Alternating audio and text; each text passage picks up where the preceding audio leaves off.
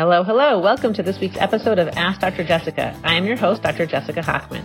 This week, I continue my discussion with pediatric dermatologist, Dr. Nicole Harder, and we talk about two common pediatric skin conditions, molluscum contagiosum and warts.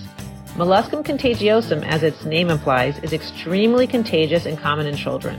When a child gets molluscum or the common wart, many parents don't know what to do. I feel really lucky to have had the chance to talk to Nicole Harder and have this conversation recorded because she gives great advice on how to handle these pesky skin bumps. And if you know anyone who may benefit from listening to this episode, I would be so appreciative if you would share it. You spreading the word is what helps this podcast grow.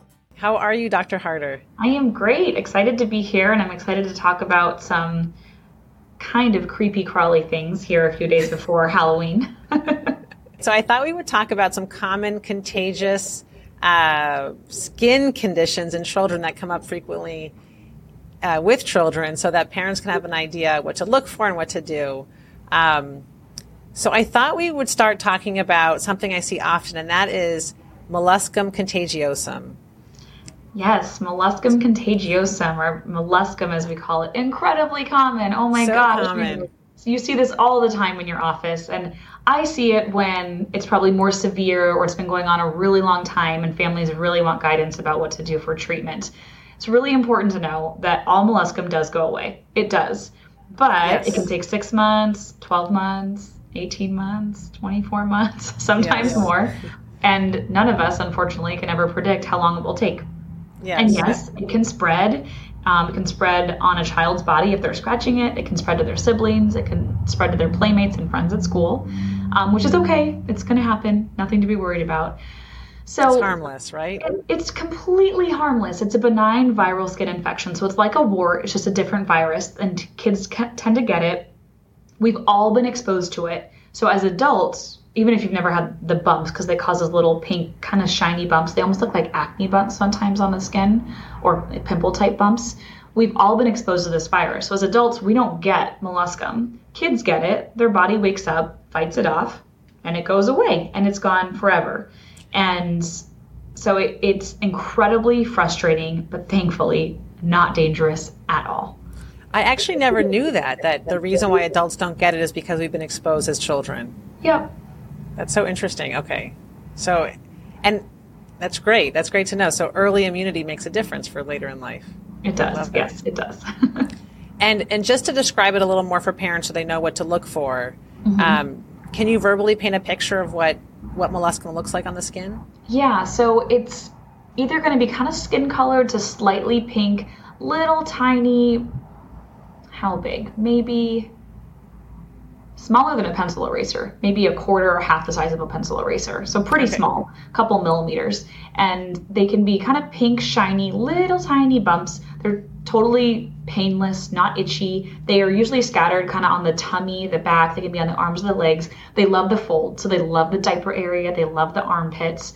You can get them on the face and neck, but it's a little less common there. And sometimes they look like they have like a little molehill that has a little central dell in the middle of it. That's a classic kind of textbook term for a molluscum. And then occasionally it'll look up really red and puffy and look like there's a little white pus ball, like an acne bump or a pimple type bump inside of it. That little white ball is actually the viral particle. And so that's where the virus is living. And the body eventually kind of extrudes that. And then your molluscum is gone.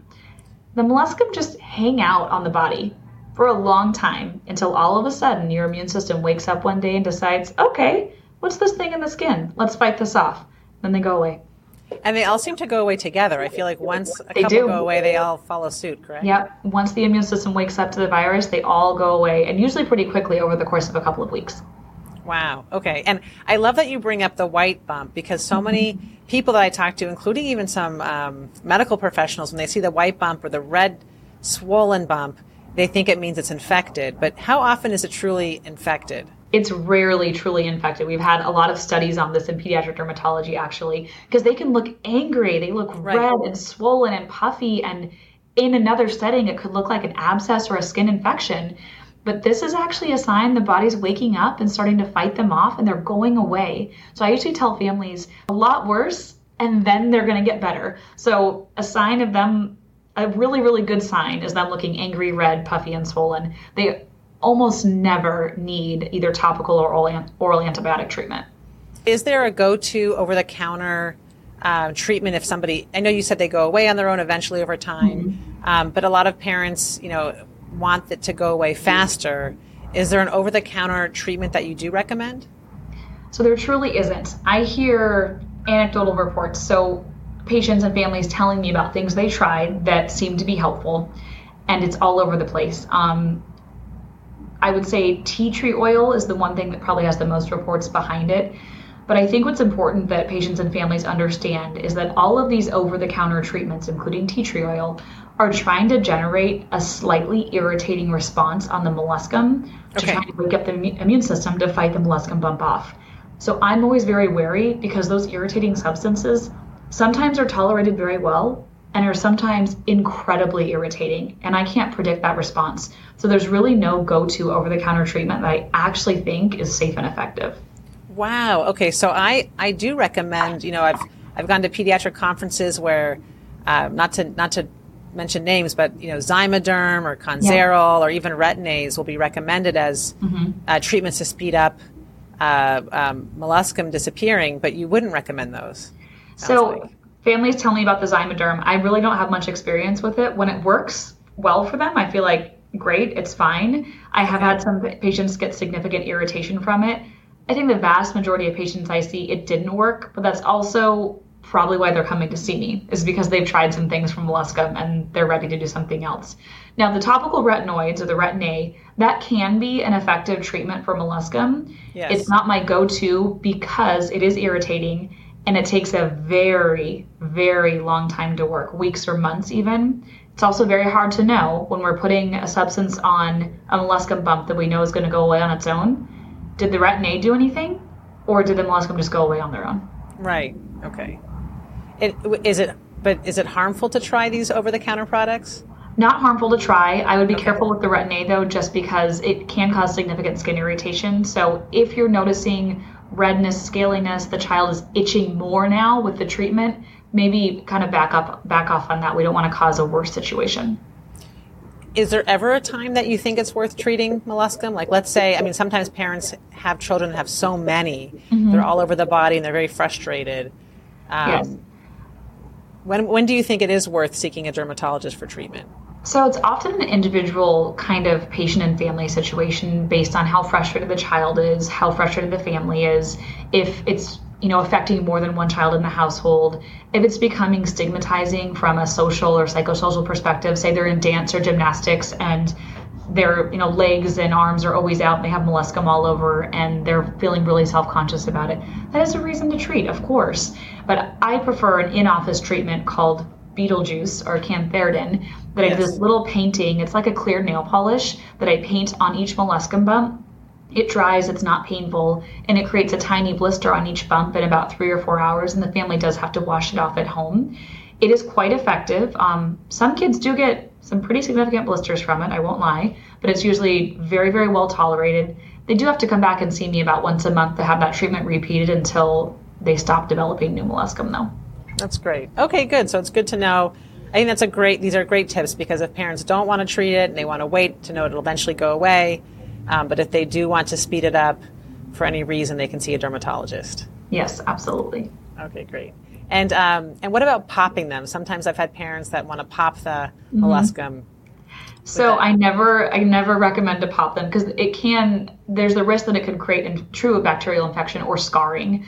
Okay. For older kids, like say teenagers that have a couple localized molluscum bumps, I will numb them. So put a little injection of lidocaine numbing solution into the molluscum bump, and then I can actually just gently scrape off the entire molluscum bump because I'm getting rid of that little white ball, the viral particle. It just takes the molluscum bump with it. I won't do that in young kids or someone with a bunch of molluscum because I have to put a shot into each one. It's much, much too painful. And I do think there's a slightly greater risk of scarring when you're kind of doing that scraping method. So don't pop the molluscum. It could lead to scarring, could lead to infection. If you really want them treated, just come on in. Yeah, truth be told, I did see Dr. Pimple Popper pop a molluscum once, and I thought that's not the right thing to do. right? I would not do that. No, maybe Not it was the on a idea. much older patient, but I would not pop a molluscum. That's great. Thanks for clearing that up for me. Now, a couple of psychosocial questions. One is, you're saying you can spread it to friends. A lot of parents are worried. They want to make sure that their kid doesn't spread it to a playmate. Do you have any advice for parents in that situation? So I try and provide a lot of reassurance. Your child got it from someone who knows who that might be, and they may give it to someone who knows who that might be. And they may have a lot of personal guilt over that. This is part of having children in daycare and in school and in activities, which we want them in. Things they can do to minimize that.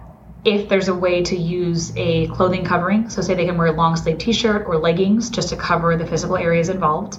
If they're doing something like swimming, trying to use maybe like the long sleeve rash guard sort of swim shirt, and say they're in swim lessons or that age and they use a kickboard or they use some swim equipment, get them their own kickboard and their own swim equipment so that when they're rubbing up against it in that wet, moist, warm environment, it's just their equipment and they're not sharing it with someone else.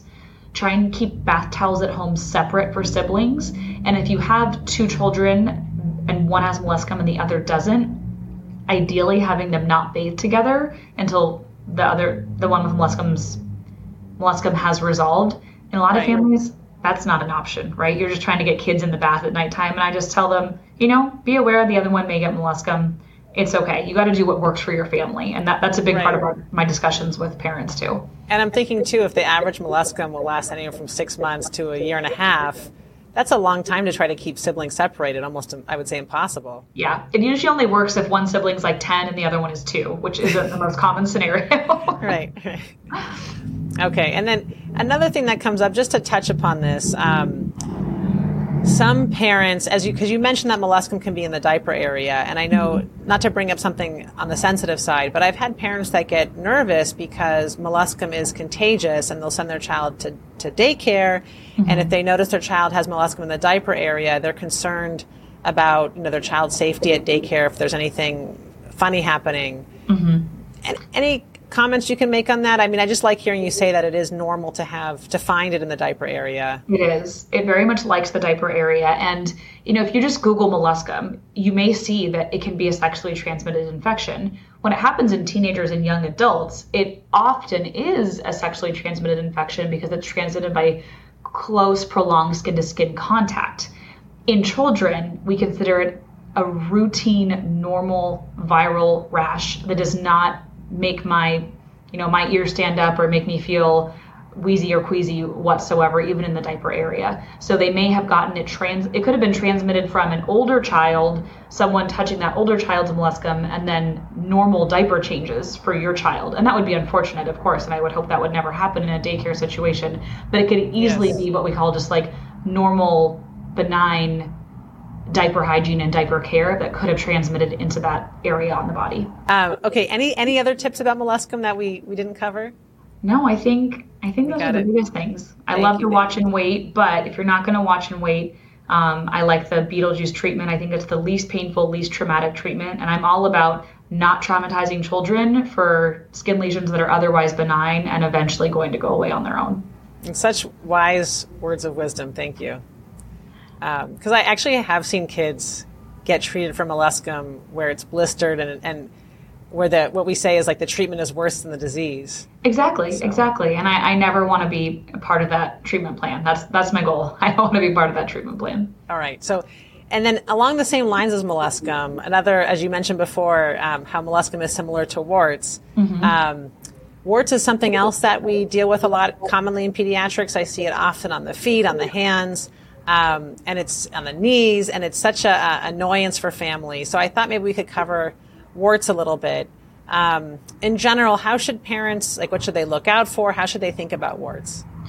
So warts, just like molluscum, are a virus in the skin, and they can pop up especially on hands and feet. It's one of the most common locations. They can be very frustrating and very hard to treat. And unlike molluscum, they can come and go throughout the lifetime. So I'm sure, as many of your listeners know, you can have warts at any point in the lifetime. I think one of the biggest things I'm going to advocate for kids with warts is, again, painless treatments. So a lot of providers will use liquid nitrogen or the freezing spray on kids. It's really painful if you've ever had that done to yourself. I had it done to a plantar wart on my bottom of my foot when I was 9 years old. And I literally forcibly ran from the dermatologist's office, like into the parking lot, no shoes, anything. And I was a pretty mellow kid, like screaming. You still remember it? I still remember all of this. Yes, it was horrible. I will not do that to a child. To a teenager that says, yes, I'm willing to do whatever it takes to get this wart away, we'll talk about it as part of the treatment process. But there is a prescription topical compound that I think is kind of magical for warts. It's called Wart Peel. It's also made by several other compounding pharmacies. But there's an over-the-counter treatment for warts called salicylic acid. You can buy it as Compound W or Dr. Scholl's. What this prescription compound is a much higher strength of salicylic acid plus another prescription compound. It is so much more effective, and it's generally quite painless. The compounding pharmacies set up payment with the family. Unfortunately, this is not covered by insurance. It's usually between $60 and $80 for a tube of it, which will last a good long while.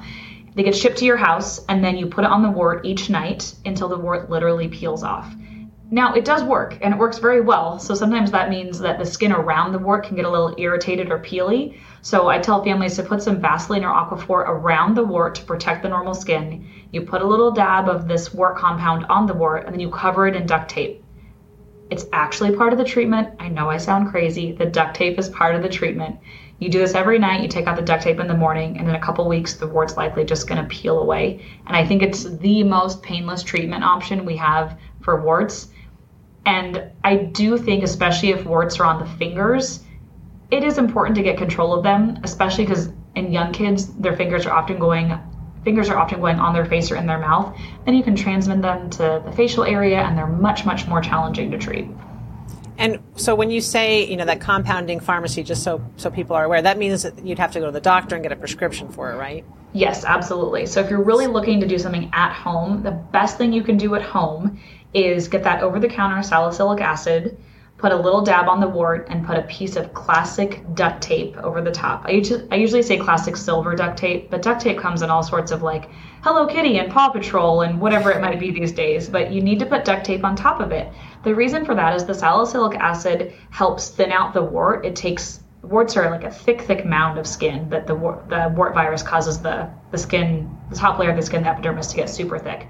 The salicylic acid helps thin that out, and then every time you remove the duct tape, it peels off that dead layer of wart. So it's really a part of the treatment. And there's a lot of good evidence about it. Sometimes you can just use duct tape for warts, but I think if you do the salicylic acid and duct tape and you find the wart early and start treatment early, it's going to be much, much more effective and maybe only take a couple weeks to go away. Once a wart is really established, it can take many, many rounds of treatment, and years. We're talking 2, 4, 5, 6 years to go away. Wow, okay.